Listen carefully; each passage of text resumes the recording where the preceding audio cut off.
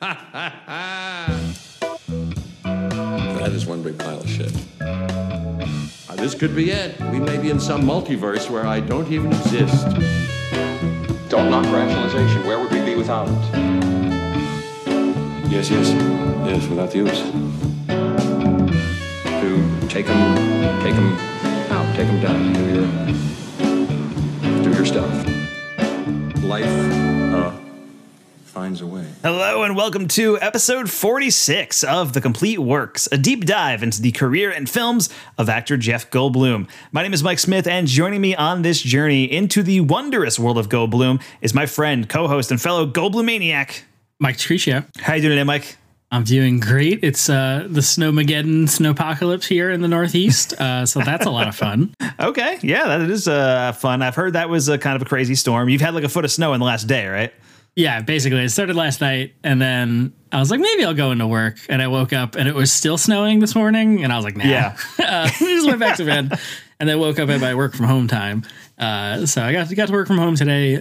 We'll see what the next few days hold for us here.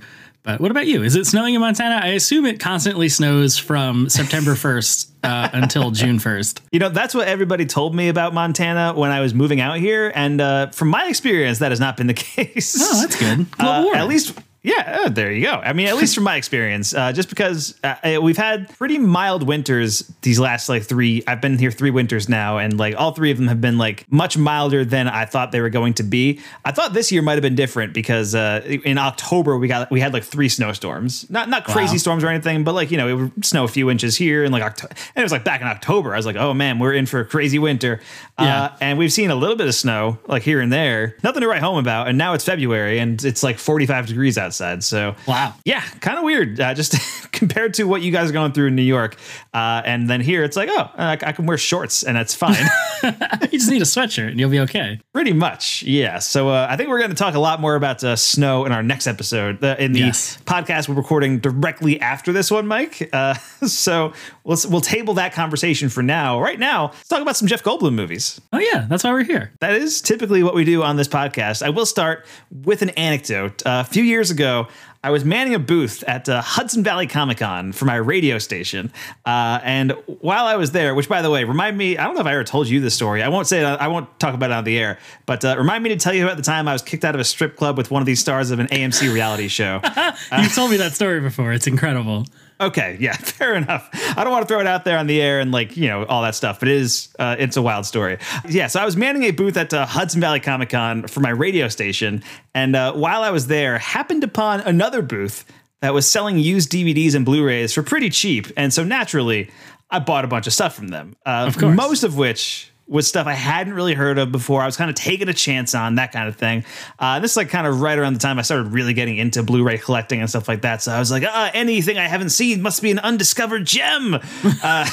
Which has turned out to not be the case in a lot of situations. One of these movies was a movie called Hell Ride, which is a biker movie, which I chose because it had Quentin Tarantino's name plastered all over it.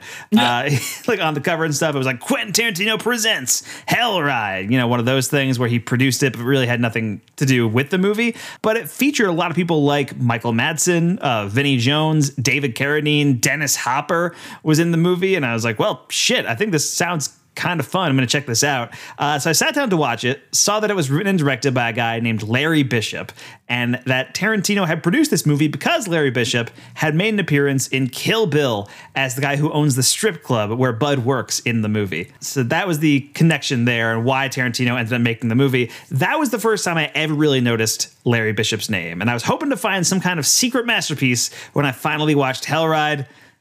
I did not. It is... It's a pretty rough movie, basically incoherent, kind of an unpleasant one to watch. Have you ever heard of Hell Ride, Mike? Are you familiar with that movie at all?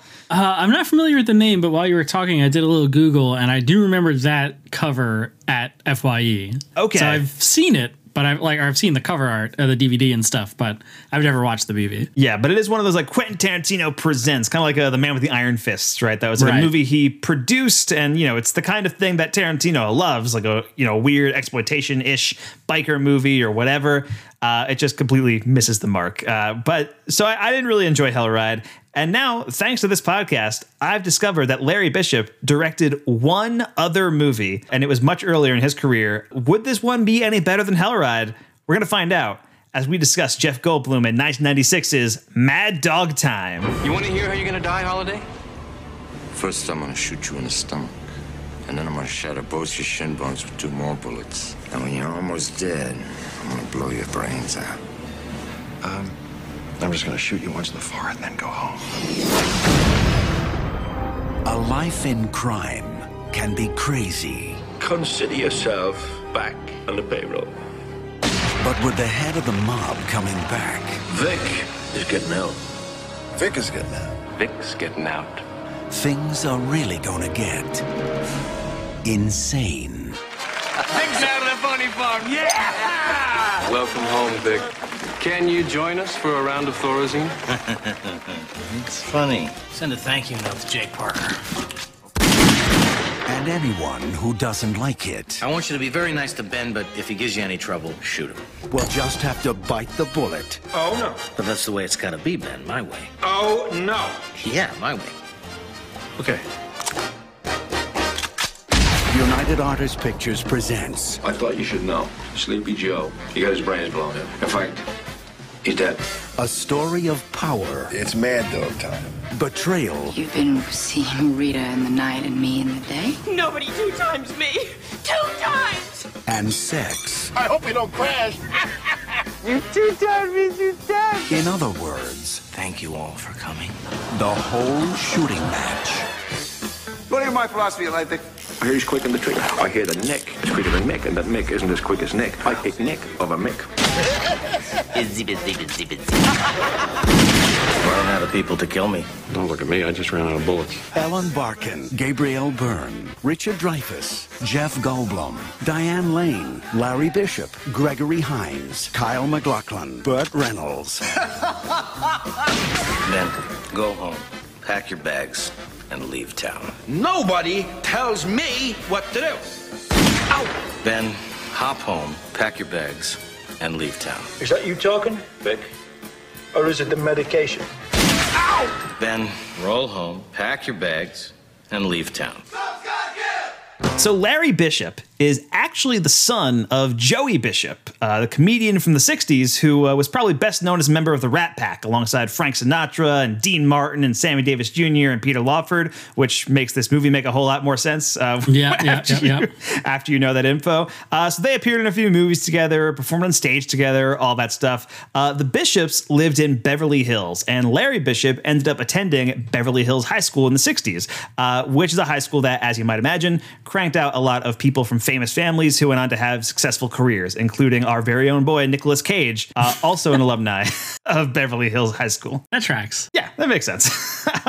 So Larry Bishop was going there with 2 of his good friends, Rob Reiner and Richard Dreyfuss. What a trio that must have been. That also tracks. He and Rob Reiner briefly worked together as writing partners for a bit in the 70s, but it's the Richard Dreyfuss connection that brings us to Mad Dog Time, because Richard Dreyfuss is not only one of the stars of Mad Dog Time, he's also one of the producers. The movie opens with Dreyfuss James Productions. It's like one of the first studio logos you see.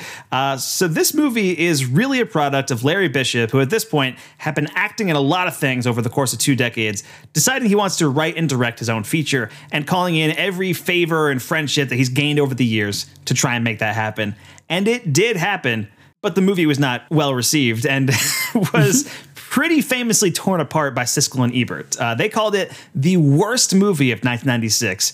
And in his review, Ebert said that Mad Dog Time is the first movie I have seen that does not improve on the sight of a blank screen viewed for the same length of time. Oh my fucking God.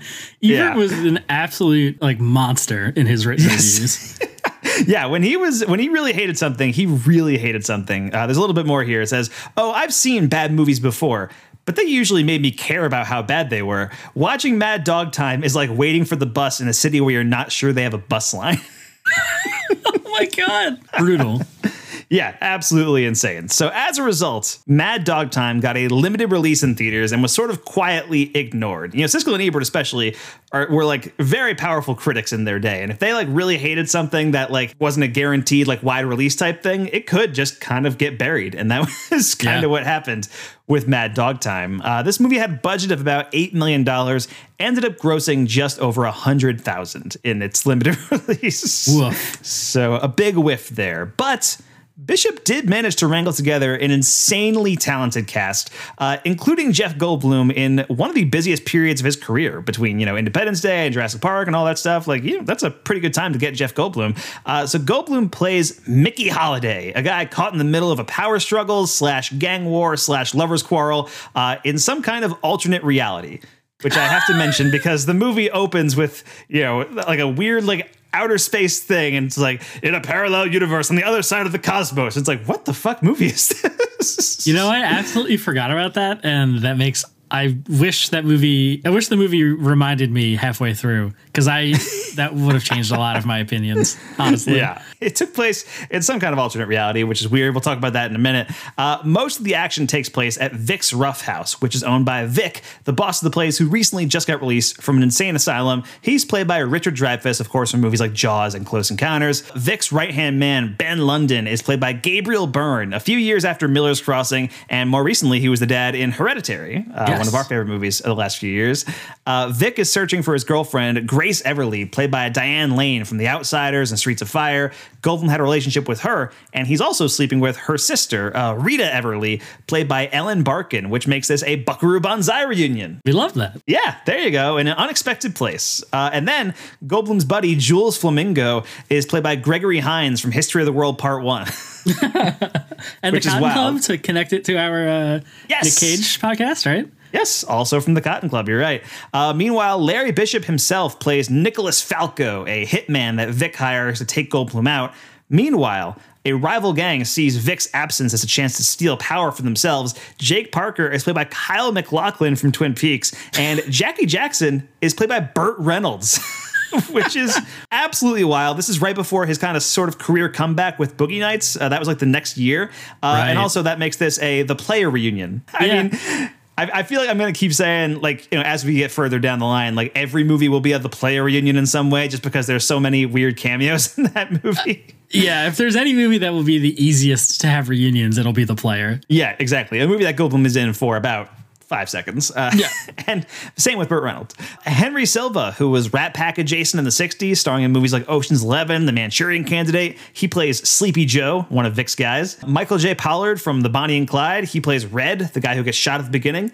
And then there's a shitload of cameos in this movie. Billy Idol is here playing Lee Turner. Model Angie Everhart plays Gabriella. Billy Drago from Pale Rider and The Untouchables plays Wells. Singer Paul Anka plays Danny. Rob... That might be the weirdest one, I think, of all the cameos in this movie. Rob Reiner appears as Albert, a cab driver. Joey Bishop, Larry's father, appears in his final film role as Gottlieb. And finally, Richard Pryor appears very briefly as Jimmy the Gravedigger. Which, by the way, the names of the characters in this movie, 10 out of 10. You know, they're great. All time. So good.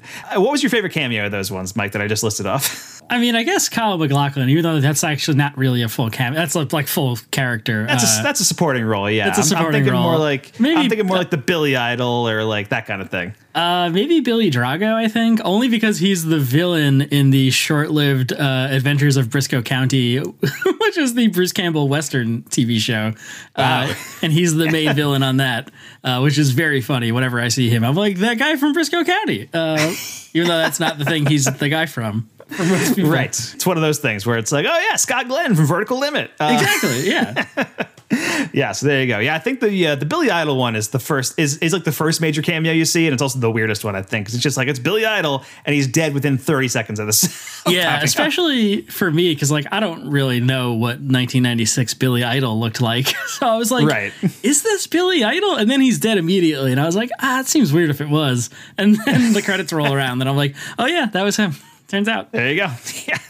Yeah, I think the reason I recognized him is because he was in The Wedding Singer like 2 years later. I think so. It was around that same era. So he looked pretty similar to what he did in that movie.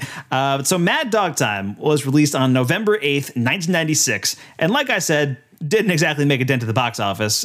Instead, opening at number 1 that weekend was the Ron Howard movie Ransom with Mel Gibson. And also at that weekend, opening at number 3 was F. Gary Gray's Set It Off. You seen either of those movies, Mike? Yeah, I've seen Ransom a whole bunch. He just wants his son back. But yeah, which honestly, I remember really liking that movie. I haven't seen it in a long time, but I remember it being pretty intense and fun. But I've never seen the F. Gary Gray movie. Yeah, neither. I've heard the F. Gary Gray Set It Off is actually really good, and I haven't seen that. But that's with like Vivica A. Fox and Jada Pinkett Smith. And I remember there's a reference to that movie in Girls Trip, which has 2 of the actors from Set It Off in it. So there's that. I've actually never seen Ransom. That's one that, really? Never seen it. I remember there was one time, this might have been like high school or something, where like a teacher brought up this movie with Mel Gibson where he had to like, somebody took his son for ransom and he had to get it back or else pay the ransom, but he couldn't think of the name of the movie. Oh my God. And he was saying the word ransom over and over and over again, but it didn't click with him that was also the title of the movie. It was pretty funny. Amazing. Also in the top 10 that week were movies like Baz Luhrmann's Romeo plus Juliet, Sleepers, High School High, The First Wives Club, Larger Than Life, The Ghost in the Darkness, Dear God, and Michael Collins. And in case you're wondering, Independence Day is hanging out at number 14 about 5 months after its release. Wow. So still, I think it's like less than $1 million it's making at this point per week now, but it's still hanging out like just outside the top 10. So there's that. Yeah. And the IMDb plot synopsis for Mad Dog Time reads, with his boss in the madhouse, a mobster is temporary boss of the criminal empire, just as vicious rivals threaten the control of the empire. Which I saw that synopsis and I thought, wait, does this Design TV think Gabriel Byrne is the main character in this movie? Because that's what it seems like. That's from his point of view. His boss is in the madhouse, a mobster is temporary boss of the criminal empire. That's Gabriel Byrne's character. I guess so.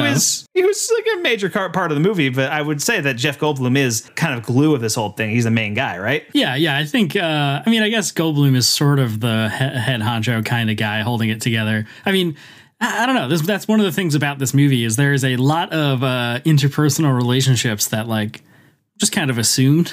Yes. Like, I didn't really have a full grasp on who is who necessarily. And I guess I'll just jump into my overall thoughts at this point. That it's like kind of just a hot mess and I didn't really enjoy any of it. Which is, I don't know. During the viewing, I was like, I don't know. I'm pretty bored. I'm not really into this whole thing.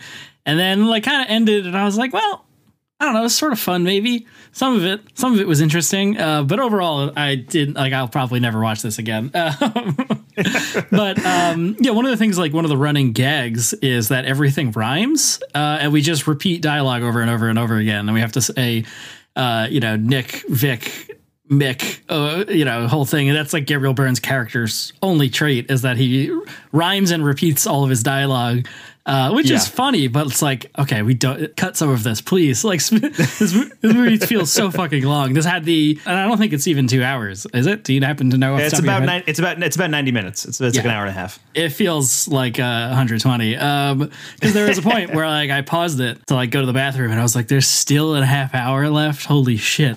And I guess we'll talk about that. But it definitely feels like a climactic moment. We're approaching the end of the movie, and then we just nope. We walk away from this table that we're at, literally, and then keep going for another half hour. But overall, yeah, like I said, it's kind of, I wasn't that interested. Like it is one of those things where like we're big fans of big swing, going for something crazy, and this is a swing and a miss for me. But even then, I don't think it quite rises to the level of being an interesting attempt at the swing that it's at this kind of like underground weird mobster thing. But I guess if I had remembered / the movie had leaned more heavily into this is an alternate reality, because the plot is it's the Quick and the Dead, but like underground 20s mobsters guys. Like they're not sharpshooter, quick draw shooter, like pistol duel guys. Yeah. At the bottom of this nightclub, but like in a rat pack kind of aesthetic situation. And I was like, what the fuck is going on? This doesn't make any sense. But I forgot we're across the cosmos in Vic's reality, in the alternate world of the rough house. Okay, so here's the thing about Mad Dog Time. Expectations going into this movie were pretty low. I'll say that. Sure. Because I knew that Siskel and Ebert hated the movie, called it the worst movie in '96. Plus, my only other experience with Larry Bishop is Hellride, which is a movie I did not like. So I was going into Mad Dog Time and being like, I don't even know what this movie's about. I just kind of hit play and let's see what happens. Kind of liked it. I thought it was pretty good. I think because it is such a singularly weird thing. Like, it feels like the kind of thing that only Larry Bishop could have made. And plus, it's just out of its time period, because it is like right after Pulp Fiction came out. Like, Pulp Fiction is 94, this movie's 96. And so I feel like it's part of that wave of just Tarantino ripoffs that happened in the back half of the 90s. Yeah. Like you said, that prologue where it's like, oh, this takes place in an alternate reality. And it feels like it's ripping off Quentin Tarantino and David Lynch and the Coen brothers and so many of those like kind of directors. Yeah. But it's also kind of infusing Larry Bishop's own style, so to speak. I mean, it's a very written movie that's a very stylized movie, and it also features a lot of Rat Pack music, and it feels like it's the stuff that he inherited from his father Joey Bishop, running with the Rat Pack with Frank Sinatra and Dean Martin and all those guys, being part of that culture. So he's like ripping off the movies and directors that he likes, but also infusing this like weird sensibility that only he has, because it's a very unique perspective to be the son of one of the guys from the Rat Pack.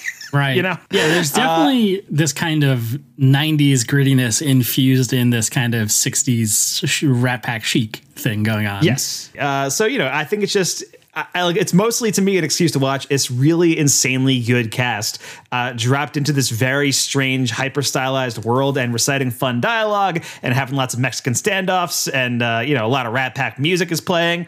Yeah. I was on board. I had a good time. I think the movie is fairly empty because it is one of those like Tarantino knockoffs that aping the style of Tarantino without adding the substance of Tarantino, the stuff that makes his movies actually good. Like, there's surface level elements to his movies that a lot of people rip off. And I think Mad Dog Time does that without actually inserting like something worthwhile in there, but like I think it rips it off pretty well, like that, those surface level elements, and I found myself really enjoying the movie. But I could see why people wouldn't like it. Like, it's definitely something that is so bizarre and so weird, and I think for most people, not just you, it would be a swing and a miss. Yeah.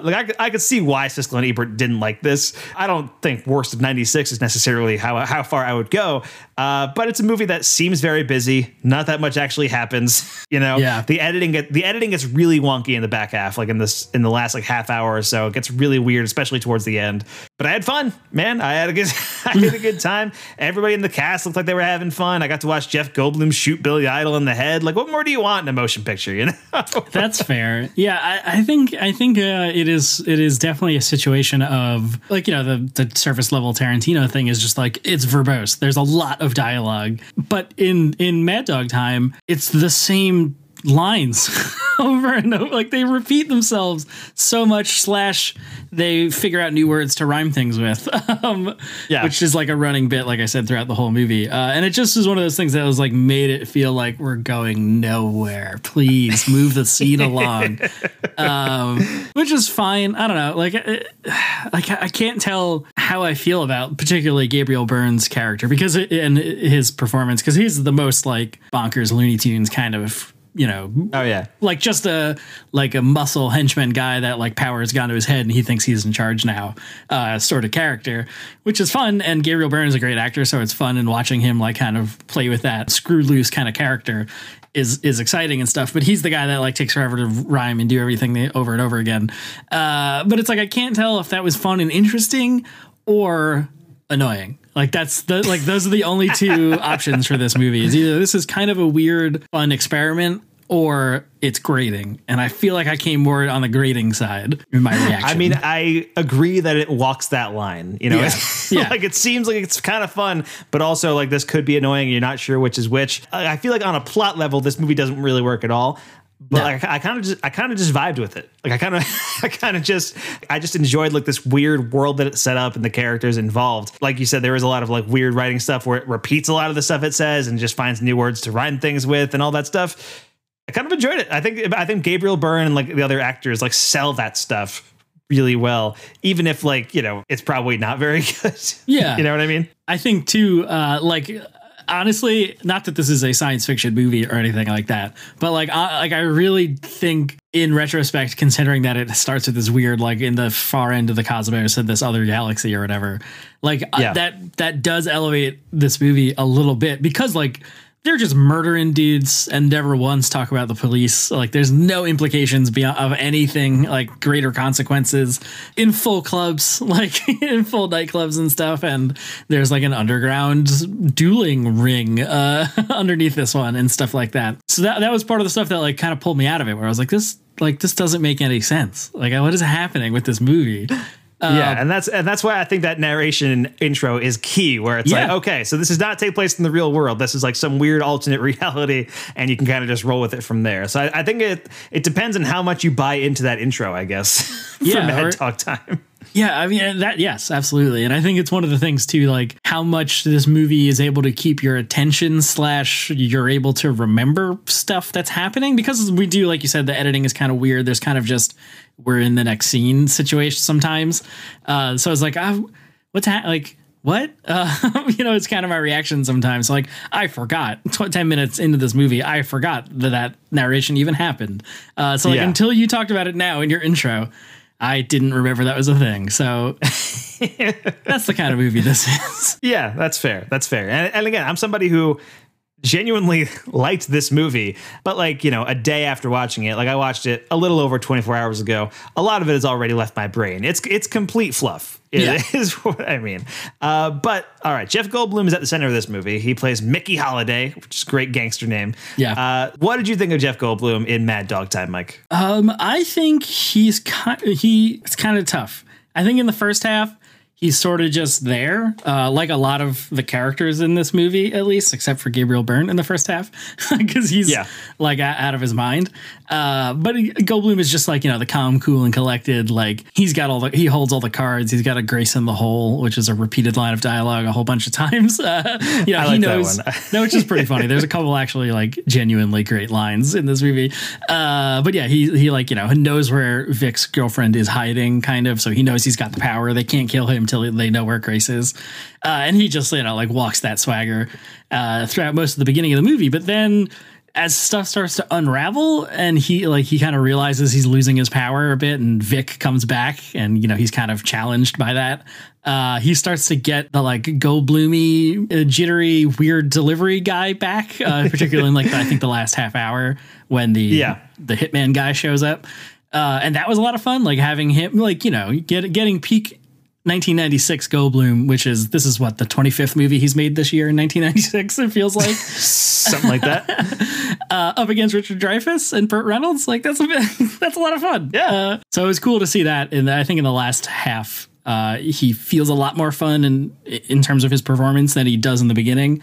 But overall, he's fine. He's Jeff Goldblum. It's baseline entertaining, Yeah, I mean, I think, again, it's a huge ensemble cast this movie kind of pulls together. You got Burt Reynolds, you got Richard Dreyfuss, you got Ellen Barkin and Diane Lane, and Kyle MacLachlan is in this movie, and so many great people are in this movie, and Jeff Goldblum is at the center of it, and I think he does a really good job of being the guy who's sort of playing all sides of this conflict, whatever this conflict may be, because in like a loose sense, the conflict of the movie is that Vic, Richard Dreyfuss, is getting released from the mental hospital, and he's reassuming his position as like the head of this club and the boss of the place. But Goldblum has been sleeping with his girlfriend, and now the girlfriend has disappeared, and nobody knows where she is. And so Goldblum has to either locate her or convince Richard Dreyfuss not to kill him, whatever it is, and all that stuff. And I think Goldblum does a good job of being the guy who is like just smart enough to like outwit everyone around him. Yeah, absolutely. Yeah, it's fun to see him hold all the cards, I guess, and have the grace in the hole. Yeah, good stuff. I think, what was it? There, but for the grace of Mick and Vic go you is also also a line in this movie. There's so much like punnery around the names in this movie, which I kind of enjoyed. I thought that was fun. But yeah, I think Goldblum plays well with everyone here, especially Gabriel Byrne. I think the two of them together are just really fun. Yeah, and they bounce off each other really well. And the Gabriel Byrne's character is so weird and so like larger than life. And his death scene, like which happens like with like a half hour left to go in the movie, is genuinely insane. Like one of the weirdest things. Yeah, it takes so long. Anytime anybody gets shot in this movie, it takes forever to kill them. Yeah. They'll get shot and then they'll be on the ground and then they'll be like, but wait, like they have another soliloquy to go. Yeah, it's a very Shakespearean thing. Yes, exactly. And that it really comes to a head with Gabriel Byrne's character when they shoot him like 5 or 6 different times. And then he stands, like after he's been like shot in the chest a bunch, he stands up and is like, oh, what balls did I have or whatever. And like, and then he finally slumps down and dies. Bizarre. So insane. So weird. But all right. How do you think this movie, Mad Dog Time, fits into the roles that we've seen Jeff Goldblum play so far, Mike?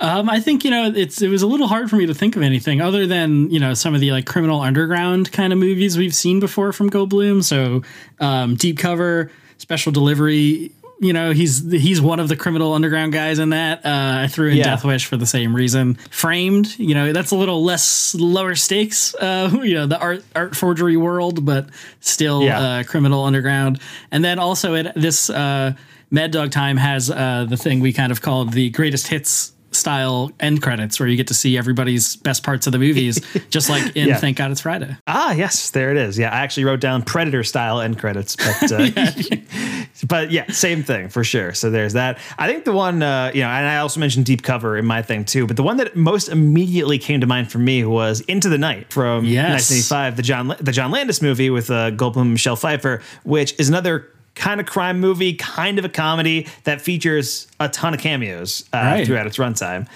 So it's actually kind of similar to Mad Dog Time in that way. So that's the one that I thought of when I thought about Goldblum's career and how this one relates back to it. But all right, let's run the movie down scene by scene. Let's get into the insanity that is Mad Dog Time. So we begin with a narration intro out in space, talking about how in the other side of the cosmos, there is a parallel universe, a world called Vic's World. And then you cue the Frank Sinatra song, World on a String. Yeah. Like as the opening credits start playing and you're still in outer space. It completely set the tone for everything that follows in the movie for me. And for you forgot about it in 10 minutes. Just immediately. Yeah. Once we and it kind of slowly zooms in onto a planet and then down onto the street and we go into Vic's rough house. Immediately, whoosh, forgot. Okay, that is garbage. And I just forgot about it in my memory, which is unfortunate because I think it does actually sort of play into the movie. Yeah, which is weird. Like as soon as it started, because I really didn't know anything about this movie going into it, but it was one of those, like as soon as it started, I was like, wait, am I watching the right movie? Because you sent me a file for this and I was like, maybe he sent me the wrong one. And then, the title came out, Mad Dog Time with Jeff Goldblum. And I was like, oh, okay, I guess this is right. And then it has like a little thing on the bottom saying, many years later in some godforsaken place. And it's like, years later from what? What are you talking about? The birth of the world. But I think that's what it means. Yeah, like the Big Bang, because you see like kind of a Big Bang thing happening in that intro. And then the world exists. And there's like a matte painting of Vic's rough house, which transitions into the actual place. And so, many, many years later, after the birth of this weird alternate reality, you're at Vic's rough house. And it's a world that is basically just this rough house. Yes. I think the only 3 places that exist in this world are Vic's rough house, Gottlieb's mortuary, and Goldblum's apartment. I think those are the only 3 places. I think so. I think you're correct. And so you kind of open up with this meeting between Ben, Gabriel Byrne's character, this guy Red, and Jeff Goldblum. And it starts with Henry Silva asleep on the floor. Well, his character's name's Sleepy Joe, Mike, so of course he's asleep on the floor. Naturally. Classic Sleepy Joe. Yeah. And so they're having this meeting, and Ben is like, well, Vic is getting out tomorrow. Vic is, leaving. And again, you're completely just dropped into this world. You don't know that Vic has been in a mental asylum. You don't know who Vic is. No. All you know at this point is that apparently he owns this rough house because it's called Vic's Rough House. Yeah. A lot of this movie is kind of just dropping you into it, and you kind of pick up the context of it later. So, in this conversation, Vic's getting out, but I assumed he was getting out of jail. Same, me too. And then later it's revealed that he's getting out of the mental asylum or whatever, and he turned himself in there months ago or whatever. And so Red is this guy who's there. Ben is like, oh, so Red, you betrayed Vic or whatever. I completely forget what Red did that upset them in some way. I don't remember, but it sort of ends with, it's like sort of a reversal kind of thing, because he's telling him like, oh, Vic wants to repay you for what you did to like keep the rough house running, and just consider yourself on the payroll. And he blows him away. Yes.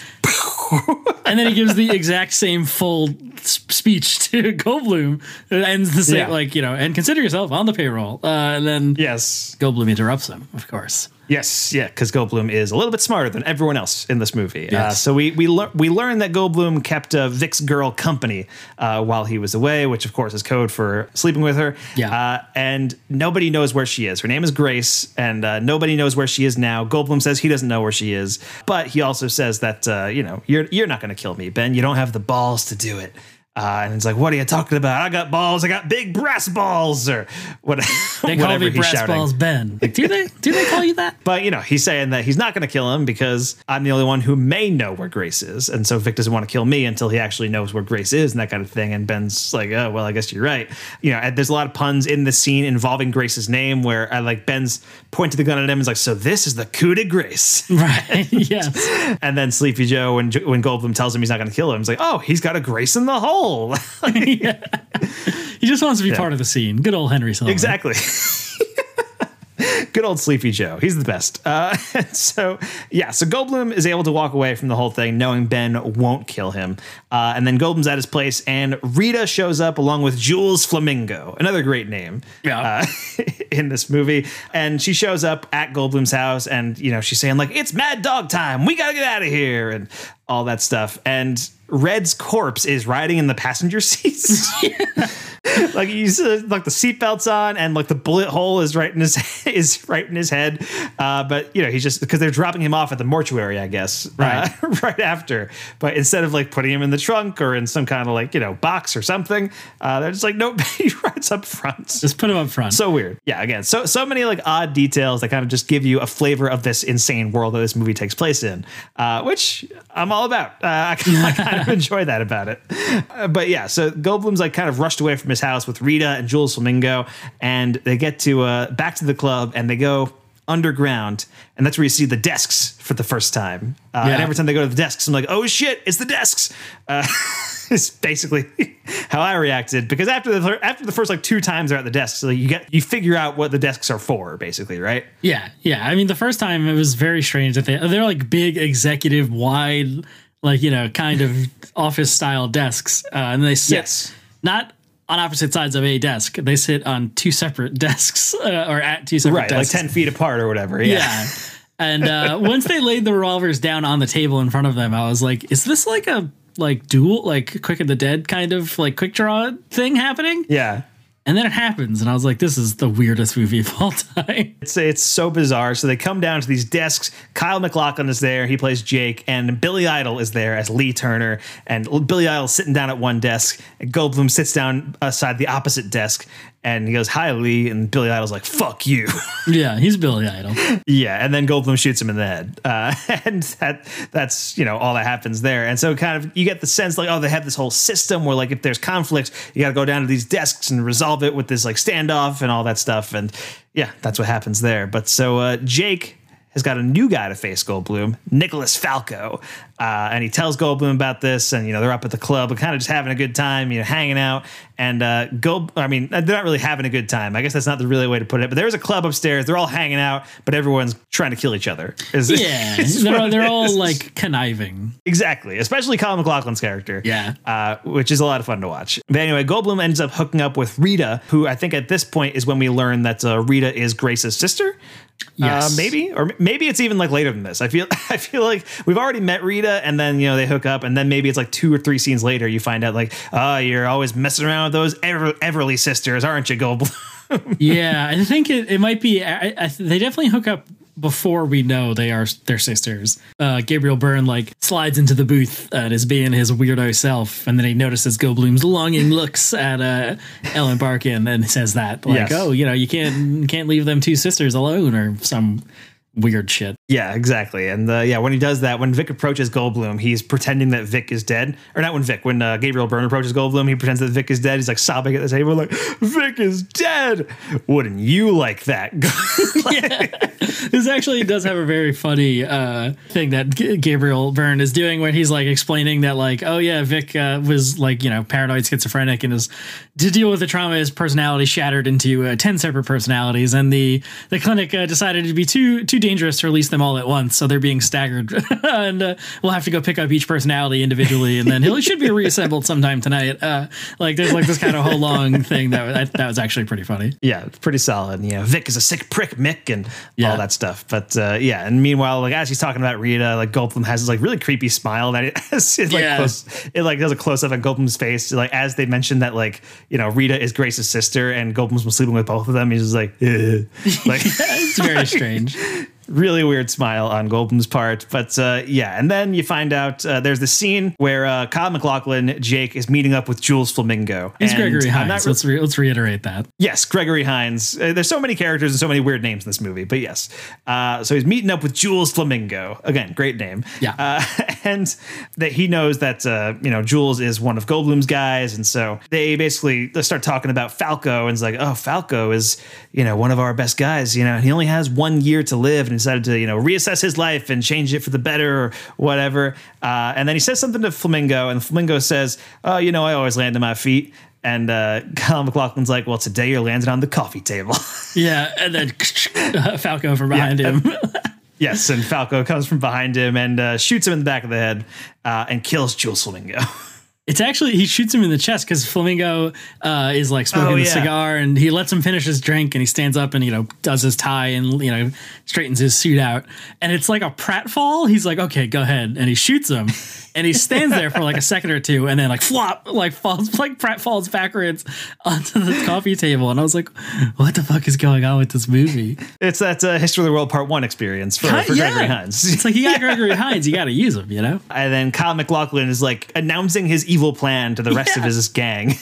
Where he's like, so this is what's going to happen is Vic will come out of jail, and then he's got to kill Goldblum, and Goldblum's going to kill him, and I like all this stuff. And Kyle MacLachlan's like, I'm an all-knowing little fucker, ain't I? Yeah, and I know that they don't know that I know. It's like a whole thing. It's so good. Oh, man. So it's so fun watching him just like go nuts in this role, and that's part of the appeal for this movie for me. I'm trying to figure out why I like this movie as much as I did, like as we're talking about it.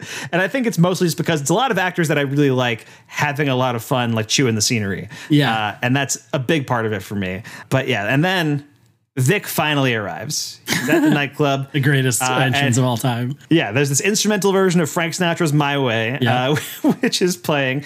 And, the doors open and Vic arrives, and he's wearing a white bathrobe. Yeah. And he's just kind of like, moseying through the crowd as everyone's giving like a big standing ovation. And it's, of course, Richard Dreyfuss, which is a lot of fun. Yeah, because it's funny, too. The movie, like you said, opens like one of the very first like studio credit things you see is Dreyfuss James Productions. And I was like, that Dreyfuss? Like, is that what this is? I don't know. And then Vic arrives and it's Richard Dreyfuss. And I was like, I was not prepared for Dreyfuss to be like the grand mob boss guy. A very weird role for Richard Dreyfuss to play. Mm-hmm. But, perfectly in keeping with the alternate reality that is Vic's world. Yes. Did you know about any of the cast going into this movie, Mike, outside of Goldblum? Did you know about anybody that's going to be in this? No, I think you had mentioned that Ellen Barkin was in it and people like Burt Reynolds were in it, but you didn't really name drop anybody else in our kind of episode prep stuff. So I didn't have like a full appreciation of how many people were going to be in this movie. Okay, because like before every episode, like I actually, because I could do my intro stuff, I like go in and like see who's in the cast and start writing down like just reunions and whoever's in it. So I always know like everybody who's in the movie before I watch the movie. But I would imagine if I was watching Mad Dog Time without having looked at the cast list, like every 5 minutes I would be like, holy shit, it's this guy. Yeah, I mean that's what I was it's like. Billy Idol. It's Diane Lane. Yeah, that's why I had no idea that I was like, is that Billy Idol? I'm not sure. And then Richard Dreyfuss shows up, and I'm like, holy shit, it's Richard Dreyfuss. So nuts. And there's a lot of review, like when we finally see Grace and it's Diane Lane, I was like, holy shit, that's like, yes, that makes sense. Perfect. There's a lot of people like that. I was like, oh my god, this is amazing. Absolutely. So Vic has arrived, and Jake, Kyle MacLachlan, gives him a gift. They go like into the back room, and the gift from Jake is a straitjacket. Kind of making fun of him for coming out of the insane asylum and all that stuff. And Goldblum is back there with him, and Dreyfuss is trying to kind of get information from him, like what happened to Grace. And so now he's basically putting Jeff Goldblum and Gabriel Byrne like together. and like telling them they got to go find Grace. Right. That's kind of the gist of this scene. Because at this point, a lot of it gets kind of twisted around. Yeah, I have no idea. Around here is when Dreyfuss, he recognizes that Kyle MacLachlan and his crew are going to like try to move on them to take over. So he kind of puts Goldblum in charge of taking care of that and finding Grace. And now Gabriel Byrne is second in command. And, whereas in the beginning of the movie, he was in charge, quote unquote, this is the scene when Sleepy Joe says, there, but for the grace of Mick and Vic, you go, kind of thing. Because that had been talked about earlier, had been referenced earlier. And there's a lot of repeat, flipped around. Yeah, a lot of repeat dialogue stuff. So this is where they kind of like have to team up and protect the crew, basically. Yeah, it's also revealed here that Grace is pregnant too. She's having somebody's baby, and we don't know whether it's Goldblum's or whether it's Richard Dreyfuss's. Right, that's kind of part of it too.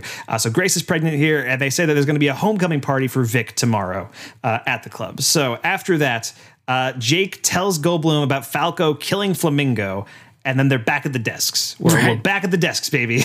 Well, because this is like really weird to me too, because the first time when it's Billy Idol, it seems like it's for money. Because they talk about, like, I forget exactly what they say afterwards, but Gregory Hines says to Kyle MacLachlan, like, oh, think about it philosophically, man. You didn't lose money on the bullets. And they kind of like, ha, ha, ha, ha, and walk away.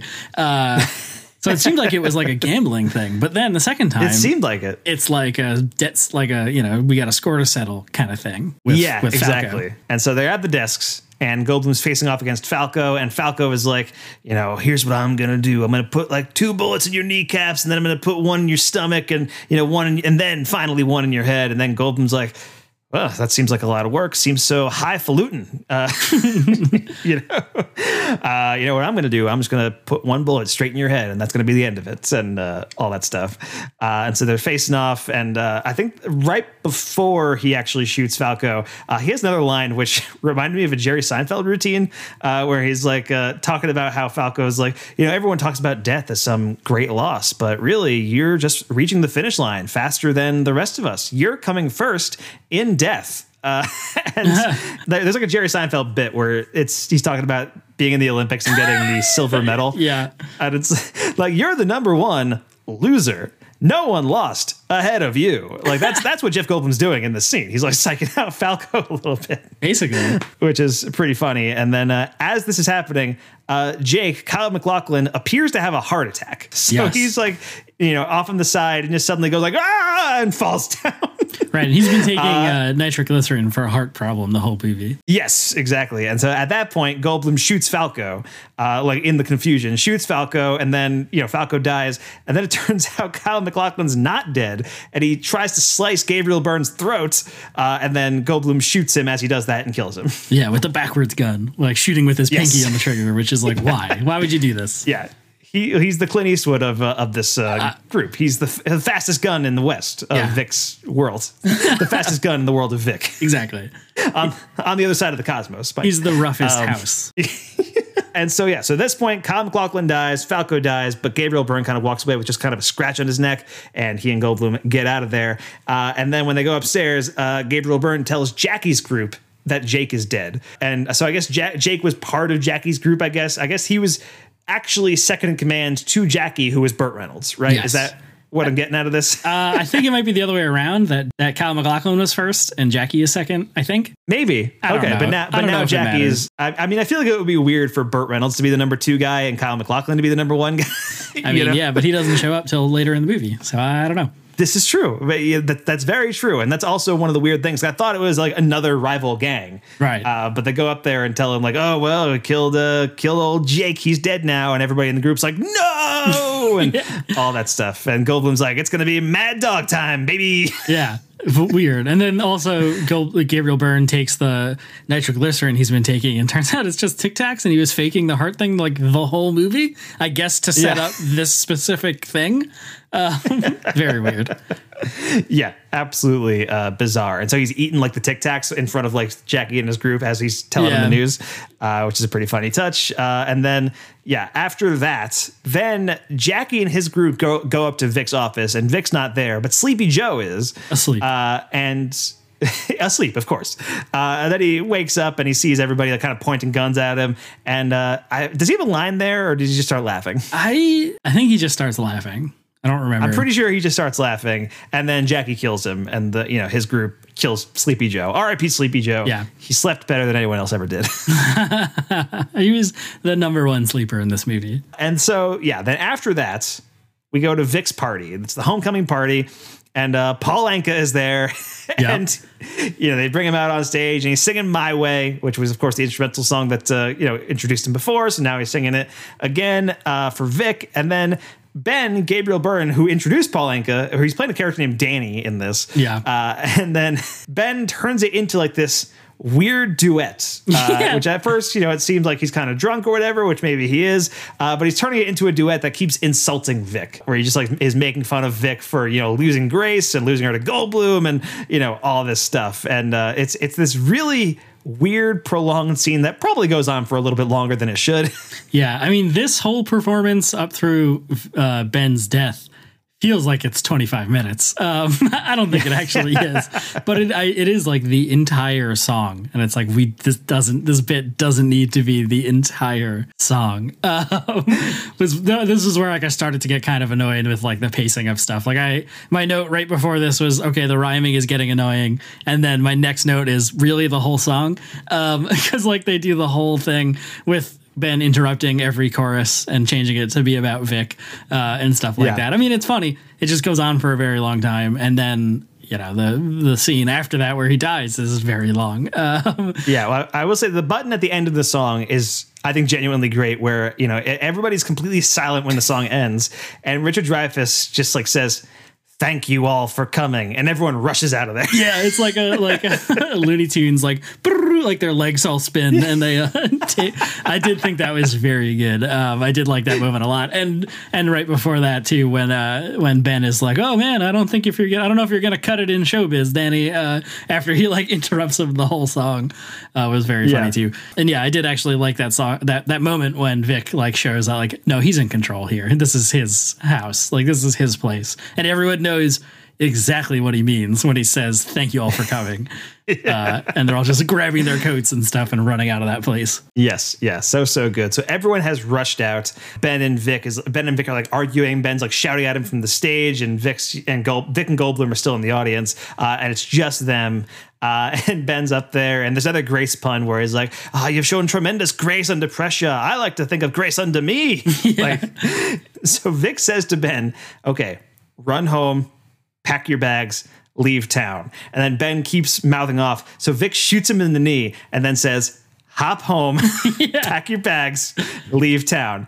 And then he shoots him in the other knee, and he's like, "Roll home, pack your things, get out of town." I love that. Was really funny. I thought that was really good. Yeah, this scene is it has a lot of repeated dialogues, lines and stuff that I was like, okay, but I think it's the power of just Richard Dreyfuss. He's Hooper from Jaws. Like he's just like this kind of shaggy looking guy in my mind's eye forever.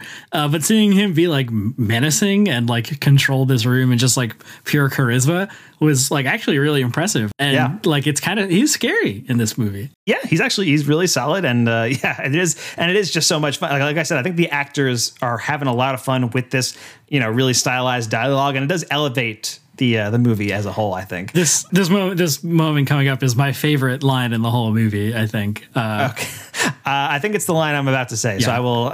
It's Vic shoots him one more time. Ben kind of falls down and hits like the piano. Yeah. And like you hear like a note come out, and then Ben's like begging Goldblum to stop him, and Goldblum's like, "I judge a man's life by the way he dies, Ben, and your life was one note." Yeah. Because that's what Ben says earlier in the beginning of the movie when he shoots Red in the office. When he says, like, "I judge a man's life by the way he dies, and yours was a fucking mess," or something like that. And so when Goldblum uses the line on him after he hits the one note, and it's like bing, and it's like like they hold the note for a long time, and then Goldblum just has this smarmy smile when he says that, and it's like, God damn, like that's really good. That's really solid. There's stuff in this movie that to appreciate. Once again, but yeah. So Vic has shot Ben again, and then the real Falco shows up. The guy from before was not Falco. That was some guy that Jake was pretending was Falco or whatever was the situation. I don't even actually know. But the real Falco shows up, and it turns out he's actually on Vic's payroll. He's not part of that whole Jackie and Jake gang. And so Falco shows up and he shoots Ben again. And at this point, it seems like, well, Ben should really be dead. And then Ben like stands up with like 4 bullets in his chest, and he has this like big monologue, and he's like, "Oh, what's a pair of balls had I?" And then he finally dies. Yeah, then he falls forward. Yeah, which and I will say, as soon as Gabriel Byrne dies, I do think the movie loses a little bit of steam, because he is probably, of all the performers in here, I think he is the most dynamic and like the most kind of fun to watch. At least. And again, I enjoy like everybody in this movie. Everybody feels like they're having a ball. But once you get rid of Gabriel Byrne's character, which every character in this movie feels like they exist just to die at some point in the movie. 100%. To give the illusion of stuff happening in the movie, you have a lot of characters here, and they all die at various points. Yeah, to make it seem like there's a plot. And then this is sort of where, like you said, I think this movie does run out of steam here at this point. And then there's the moment where they're like, okay, I want to show you something downstairs, with Falco and Vic and Mick. And they all go downstairs to the desks again. Yeah, and this is the point where I'm going to remind you that the real Falco is played by Larry Bishop, the writer and director of the movie. And as soon as you go downstairs, Falco is making out with the model, Angie Everhart. Yeah. Like they're like making out downstairs, and like there's a lot of dialogue afterwards about how badass Falco is. Right. And it definitely feels like one of those situations where, like, you know, the writer / director of the movie cast themselves as the coolest dude in the world. The baddest motherfucker ever. You ever see Chef, the movie Chef from 2014 with Jon Favreau? No, but I know what you're talking about. All right, I know the movie. That's a movie that was written and directed by Jon Favreau. And it's a movie where, you know, Jon Favreau has like 3 different love interests, and they're all like the hottest women on the planet. It's like Scarlett Johansson, Sofia Vergara, that kind of thing. Or like, I think his ex-wife in the movie is Sofia Vergara, and like Scarlett Johansson's like his love interest, like who works with him or whatever. And it's one of those things. It's like, it just feels weird. Yeah, that like you like, because he's writing and directing and starring in the movie himself, so like he can cast whoever he wants, whatever. But it does feel like, I am the lead character of this movie. Naturally, Scarlett Johansson's going to be interested in me, you know? It's the same thing with that Joseph Gordon-Levitt movie where he's like a sex addict that he wrote and directed and started, and I think also stars Scarlett Johansson. Scarlett Johansson, yeah, Scarlett Johansson's in that. I remember that was a weird one because I saw that in theaters. I was kind of excited about it because the trailer made it look really cool, and like it looked kind of fun, and I was. That was like right at like peak Joseph Gordon-Levitt, like right when he was in like everything, right? And I remember seeing that movie, and I remember Brie Larson was in that movie, and she has like one line in that entire thing. Jesus. Like she plays his sister in the movie, and it's like a sort of a recurring joke that she's silent in it. But like I remember it was just so weird that like she was like, you know, billed on the poster for the movie, and then when she's in it, she's like kind of on her phone the entire time. She's like the young teenage sister, and then at the very end, she has like one word of dialogue, and that's it. Weird movie. I haven't seen it since in theaters. I remember being kind of disappointed by it, but there you go. That's Don John. Let's get back to Mad Dog time here. So Falco and Goldblum are at the desks. They're back at the desks once again. The real Falco versus Goldblum, and Falco starts removing the bullets from his gun until he has one left. So Goldblum does the same, and you know Goldblum has a funny, like, you know, witty line where it's like, "What are we gonna throw the guns at each other or whatever?" Yeah, I like that. That was good. And this is the scene that kind of like took all the air out of the movie for me, because it feels like the climax, like, right, the coolest, fastest gun in the rough house world is there, and is the faster gun has showed up in Falco, right? And what's going to happen? I assumed Goldblum was going to get blown away or whatever, or Goldblum was going to kill everybody and then ride off into the sunset with Grace at this point is what I'm assuming is happening. And then they throw the bullets away, and I forget what, Goldblum just gets up and walks away, right? I think he's like, I don't need this. Yeah, that's basically what happens. Yeah, Goldblum walks away, and then Falco's like, I think I spotted your weakness. And it's like, oh, maybe you have, or whatever. Yeah. And yeah, I do think it does kind of feel like the climax of the movie, but also like you still haven't located Grace yet. Like we still don't know where she is or anything like that. So there's still like that dangling thread. Yeah. This was the point though where I like paused it to go to the bathroom, and I was like, there's a fucking half hour left of this movie. What? And I just like it's, you know, robbed all my interest in this movie at this point. Cause like I said, it feels like the build up, somebody's going to die, which is the only thing this movie has plot wise. And then Goldblum gets up and walks away. And yeah, we didn't resolve the Grace thing at this point yet. But it felt like I thought he was going to, like I said, kill everybody in the room and then go find her and they're going to live happily ever after or something. But then this is when I paused it and was like, there's a whole other act of this movie left. Yeah, that happens with you a lot. I feel like it's one of those things where it does. I mean, it happens to me tue, where you're watching a movie that is maybe not the best, and you kind of just check the time, and it's like, oh man, there's still 45 minutes left of this. Great. I wonder what's on Twitter. So Goldblum has walked away from the fight with Falco, and he goes upstairs, and Jackie, Burt Reynolds, and his group are waiting. This was actually a very good line. What's the line you're thinking of, Mike? Just in case I forgot it. So they come up the stairs, and it's Goldblum and Dreyfuss, and they see the rival gang there, and he's like, I think I have time to run back downstairs and get the bullets, because he's taking them all out of his gun. Yes, pretty good. That was good. That was a good line. I did forget that, so that's good. But yeah, they're all upstairs. Jackie is, kind of being intimidating and going up towards Vic, and he's like, you want to know my philosophy, Vic? I don't give a fuck. So Burt Reynolds. Yeah, and then Falco comes in and just immediately kills Jackie and all of his guys. Yeah, just bam, bam, bam, bam. Yeah, and that like entire plot, which like the movie had been that plot for the first hour. Like that had been kind of the main thing where it's like, oh, these guys are moving in on Vic. That plot is annihilated, and there's still a half hour of the movie to go. So it's like, well, exactly. I guess what else is left other than the Grace thing? But yeah, and that's kind of what takes center stage from this point forward. But I did like, his being like, my philosophy, I don't give a fuck. And then as soon as he dies, Richard Dreyfuss is like, maybe he should have given a fuck.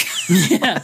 Oh yeah, this scene too, right? So they're like that moment where he's like kind of Burt Reynolds is challenging him, and this is where I realized that like I think Richard Dreyfuss might have like one of the best sarcastic fake laughs in movie history, because he does it a lot in Jaws 2. He does it a whole bunch, and in this scene where he does it, and they like kind of gets everyone yucking so that Falco can come up behind him and kill him. But yeah, I was like, holy shit, Dreyfuss is amazing. So good. So they go midnight tomorrow, Grace's office. Goldblum tells Vic to meet them there, and so it implies that Goldblum does actually know where Grace is, but he meets with Rita outside. Vic gets in a cab with Falco, and the cab driver is Rob Reiner. And I wasn't sure if it was him either. Yeah, that was Rob Reiner. And they ask him like, hey, Rob Reiner, what's your philosophy? And he's like, laughs, buddy. You gotta laugh. Exactly. Well, I hope we don't die while he's driving the cab looking backwards. And then Falco's like, you want to know my philosophy, Vic? To hell with goddamn everything. Which honestly is very similar to Burt Reynolds' philosophy of I don't give a fuck. It's a bit more malicious, I guess, though. I suppose, yeah. But so it turns out Goldblum does know where Grace is, and he meets with her, and it's Diane Lane, which I did like the reveal of that too. Yeah. When like he enters the room and like you see Diane Lane's head kind of emerge into the frame. I thought that was pretty cool. Yeah, because you kind of just see like her hips and legs, and you think it's probably Ellen Barkin at this point, because like they kind of go home together, and then she sits up, and it's Diane Lane. I was like, hoo. Yes, and this is Grace, and so he sees Grace, and he tells her like, listen, Vic's out. He's been out for 2 days, and he wants to find you, and all that stuff. And it sounds like she actually wants to find him too. And Goldblum's like, listen, I've been hooking up with Rita, and instead of being mad, she's just like, man, Rita's gonna kill you. Yeah. You thought you could see me during the day and Rita at night? What's wrong with you?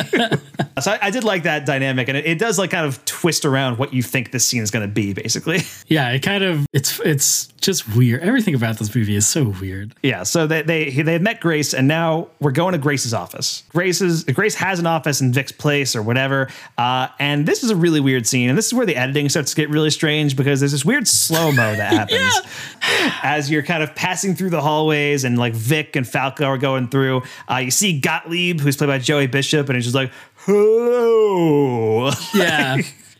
That thing. And then Jimmy the Gravedigger, who is Richard Pryor, and like this, kind of electric scooter cart thing, like with sunglasses and all that stuff. And I don't even know what line he has. I was so distracted by like the fact that it was entirely in slow motion. He opens the door to the office, I think, but I don't necessarily know why or how. But yeah, because the scene, the like sequence doesn't start in slow motion, right? They're like walking through the club, like on their way to the office, and they pass Gottlieb, and then they start to slow down, and then the whole thing's. And I was like, are they just trying to get to 90 minutes, like by any means necessary? Like it doesn't matter. They'll just make the scene 4 minutes instead of 2 minutes because we put it in slow motion. And it's also like, I mean, I get why Joey Bishop is there because he's Larry Bishop's father, sure, but like, why is this Richard Pryor? Like, what? I don't know. If you're gonna have Richard Pryor, why like cover it up with like weird sunglasses and a slow-mo camera? I wondered. I don't necessarily know when Richard Pryor died / what his health was at this point. I was like, I wonder if that's just covering up that he couldn't necessarily deliver the lines or anything. You know, I don't know. It was something I thought of, but I did not look into at all what his... This is definitely one of Richard Pryor's last film roles. I think he was in Lost Highway, the David Lynch movie, a year after this. Okay. This is definitely like one of the last ones. But yeah, I think his health is pretty bad at this point. So yeah, I think it is probably like trying to cover that up for sure.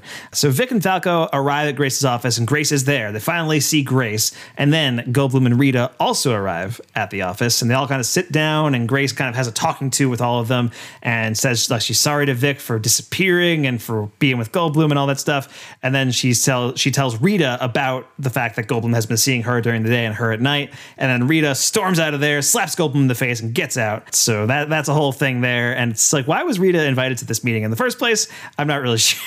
Not really sure. I mean, yeah, she's her sister, so sure, but this seems like one of those conflicts that you really got to deal with between Goldblum and Vic, and she's really outside of the action other than Goldblum hooking up with her, it feels like, right? Yeah, but there's the plot point reason to it that you might be... Well, yes. Okay. Well, yeah, I'm not forgetting it, but it is like, again, unclear that that's going to be where this goes at this moment in time. Yeah, I think Grace is in on that. Maybe, I don't know. At this point, it's all... whatever. Yeah. Who cares? Yeah. At this point, Falco and Goldblum, they pull out their guns and they start to remove bullets again. Right. Doing the thing. And it turns out Vic actually hired Falco to kill him when it was all over. He was so upset by the loss of Grace that he hired Falco to, once he kills Goldblum and kills everybody that he needs to kill, he's going to turn the gun on Vic himself and put him out of his misery. It's like, oh man, that's pretty dark. What's going to happen here? And then Rita storms back in with the gun. It seems like a lot of shots get fired, but nobody gets hit, right? I mean, at this point. Yeah, I mean, Rita kicks the door in as Falco and Goldblum are about to shoot, so they both miss. And this is when Goldblum goes into her handbag that she left when she stormed out and grabs another gun, which was the plan. Yes. Right, yeah, and he kind of hints at that, being like, oh, I may have another bullet tucked away in here somewhere. Right. That kind of thing. But then actually Vic shoots Falco. Vic, who, is the one who Falco is working for, he shoots Falco, and then Goldblum shoots Falco and finally kills him. And then Vic is like, I've run out of people to kill me. Goldblum's like, don't look at me, I just ran out of bullets.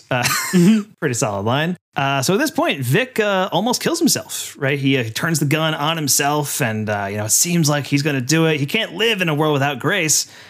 But then he doesn't, and he kisses Grace instead. And that's, all right, cool, I guess. Yeah. Sure, I guess. I don't know. Yeah, I forget. And also in this scene, too, Grace confirms that it is his baby, right? Because there's some question about it earlier where he right. We're not sure if it's Goldblum or Vic's. And then Rita asks, and he's like, oh, it's Vic's. Like, immediately he answers, of course. And you're like, this guy covering for himself? What's happening? But Grace says, I want to have your baby to Vic. And it's like, oh, okay. All right. Confirmed. There you go. So, it's Grace's baby. I mean, or at least she's saying it's Grace's, I guess it is Grace's baby. She's saying it's Vic's baby, at least. Yes, true. But yeah, so he kisses Grace, and then Rita kind of storms out again, and Goldblum goes to meet her outside. Turns out this was the plan the whole time. What a smooth operator. Yes, absolutely. Goldblum always one step ahead of everyone else. So, he and Rita are kind of walking away, and, Rita's like, that stuff you said to me all the past few days, was it all bullshit? Goldblum's like, it wasn't all bullshit. And it's like, bullshit. It was all bullshit. And they make out. Yeah.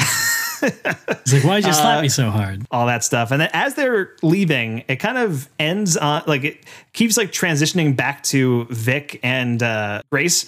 And it keeps kind of cutting back. The editing is so weird and so quick. And it's it's kind of doing quick close-ups, closer and closer shots of Vic's eye. Yeah. And it's transitioning from one. I also forgot to mention, there's a weird transition thing where it'll fade to a different color every time time passes. Yes. So like the image will like, just kind of fade out and suddenly it'll be all green for a second and then it'll continue with the movie. And then like a few minutes later, it'll fade out and it'll be all purple for a second and then it'll just continue with the movie. Yeah, I kind of forgot about that. I wonder how that ties into like the cosmic, connection to this movie.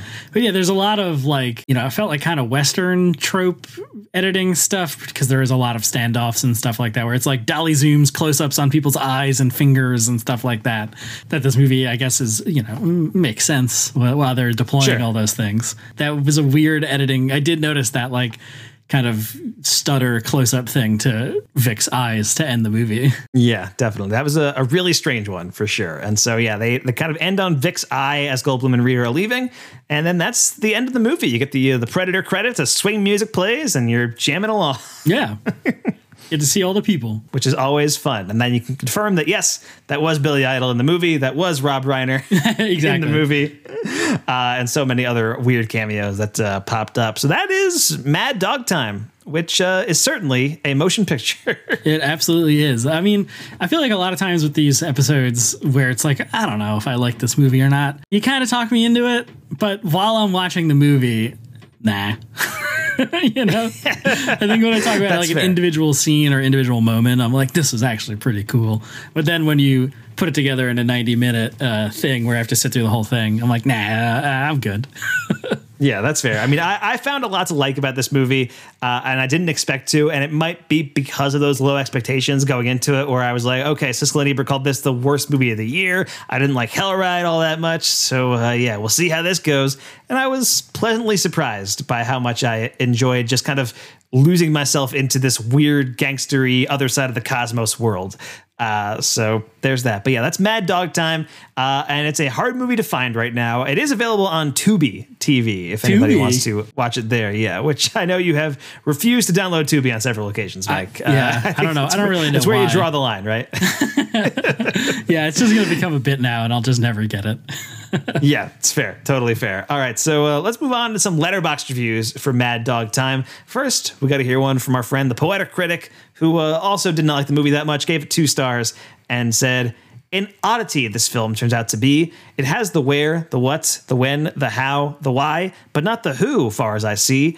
These are just people doing things, lowbrow and low down. All are tough. Some lose, some win, and not much more than that. I sense no stakes. Was I supposed to know those going in? It looks good, isn't painful, but it fakes being substantial. There are barely laughs. And isn't this a comedy? I see how this drove Ebert crazy with such gaffes, but with these actors, I just let it be. Indeed, if Goldblum didn't charm me so, I would be crueler to this shabby show. Yeah. Yeah, once again, I find myself in alignment with the Poetic Critic.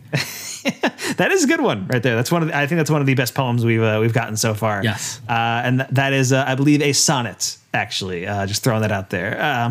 But all right. So that's the Poetic Critic's review. Here's a 1-star review from Pollybird, which says, I would watch a 3-hour Heart of Darkness documentary on Netflix about how this got made, which 100%. I would love to see that. That sounds great. Yep. Here's a 1.5-star review from Galactroid. What does this film have in common with Happy Feet? If you guessed an opening sequence with a completely pointless outer space motif, congrats, you win a Jolly Rancher. Which I forgot that Happy Feet starts that way. Haven't seen that in a long time. Wow. I will admit that Roger Ebert's scathing review is what piqued my interest here, as it did for a lot of people here, judging by the amount of name dropping, which Galactroid is right. If you look through the Letterboxd reviews, almost all of them are like, yeah, so Ebert hates this movie. Of course, while everyone loves to play contrarian where Ebert is concerned, the man was on the money with this one. A few other things to any film bros calling this mess Lynchian. 1, no, it fucking isn't. 2, Lynchian does not preclude simply being surrealist. Calling something Lynchian just because it's surreal is like calling a story Kafka-esque just because it's weird. They both show that the term dropper knows little about either. And 3, nothing about this damn movie is remotely surrealist. If anything, it's making a desperate grasp at absurdism with a pinch of art house pretension. It fails at both miserably. What the hell was this trying to be anyway? Not remotely funny enough to be a comedy and not at all engaging enough to be a straight drama. And again, I found more to like about this than most. I have tried to avoid using the word Lynchian in recent months. I feel like I'm trying to move past that.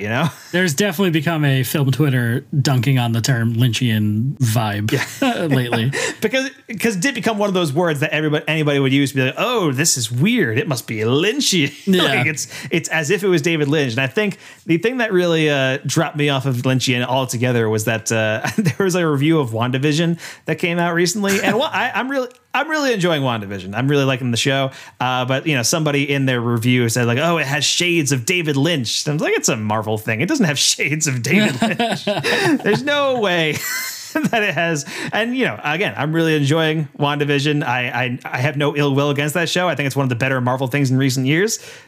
But Lynchian is not the word I would use to describe it. Anyway, here's a 4-star review from Matt H, which reads, truly Lynchian. In the sense that it features an upsetting cameo from near-death Richard Pryor. Wow. Yeah. Which there you go. Like I said, Richard Pryor was in Lost Highway, which I've actually not seen Lost Highway, but I just bought the Kino Lorber Blu-ray of it. Nice. So I'm looking forward to watching that at some point, and then I'll finally get that reference. But all right. So that, I think, is going to bring us to the end of our Mad Dog Time review. Final thoughts on the movie, Mike? There was one more I just want to mention, Letterboxd review, because I happened to take a peek at it and it was the first one on the list. That was a 0.5-star review that just said, I am literally begging you not to watch this movie. And that's hilarious.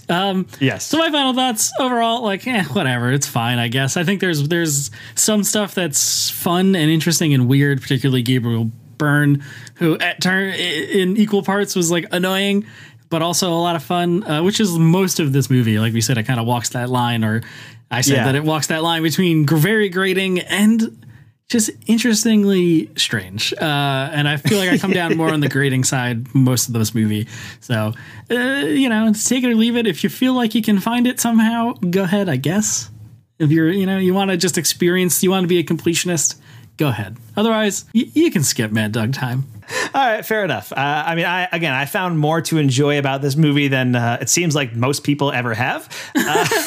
But I will say I think it's a really weird, just a strange vision, I guess. A singular work from a filmmaker that, is very much informed by his upbringing, being the son of one of the guys in the Rat Pack, and also kind of just being at this point in time, right after Pulp Fiction came out. A lot of Tarantino in this, a lot of Lynch, a lot of Coen Brothers, ripping off all that kind of stuff. So, yeah, that is Mad Dog Time. I just got shades. I don't think it comes quite to this level, but shades of Deadfall. It just gilded lobster claws and melted faces. It all just... And I just got a flash. Oh, man. Do I like this movie now? Deadfall was a wild time. I will say, I as far as Deadfall goes, I think this is a more interesting movie than Deadfall, but it does not have a performance that's as insane as Nicolas Cage in Deadfall. Right. Correct. So that's where I would go with this one. And and who knows? Maybe one day there will be a sequel to this movie starring John Cusack and Adrian Grenier. If we could be so lucky.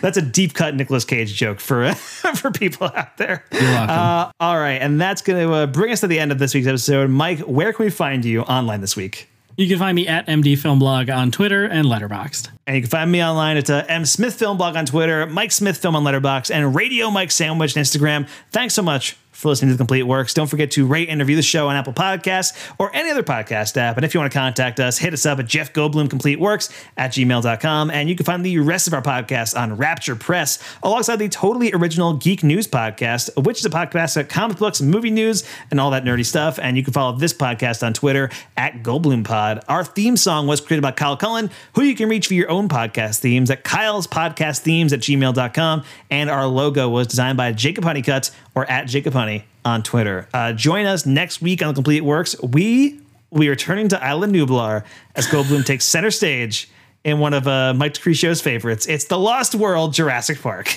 We finally made it. Yes, absolutely. I'm excited about this one because I think we talked about this in this podcast before.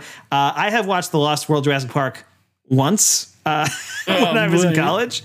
And this is literally a movie that you've seen dozens of times, right, Mike? Yes, absolutely. I am terrified for next episode. It's my entire backstory as a human. My entire life story is going to just collapse.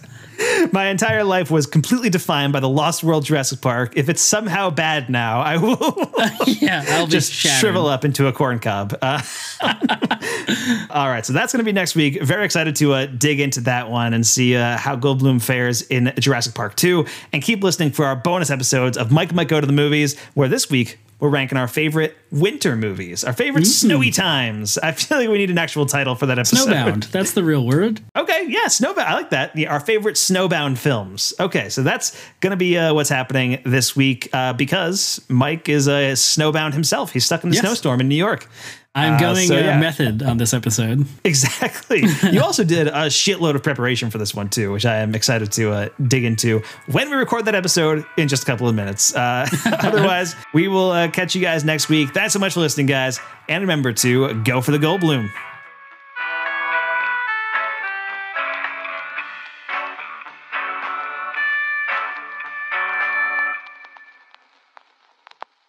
Yeah, I think, too. Oh, no.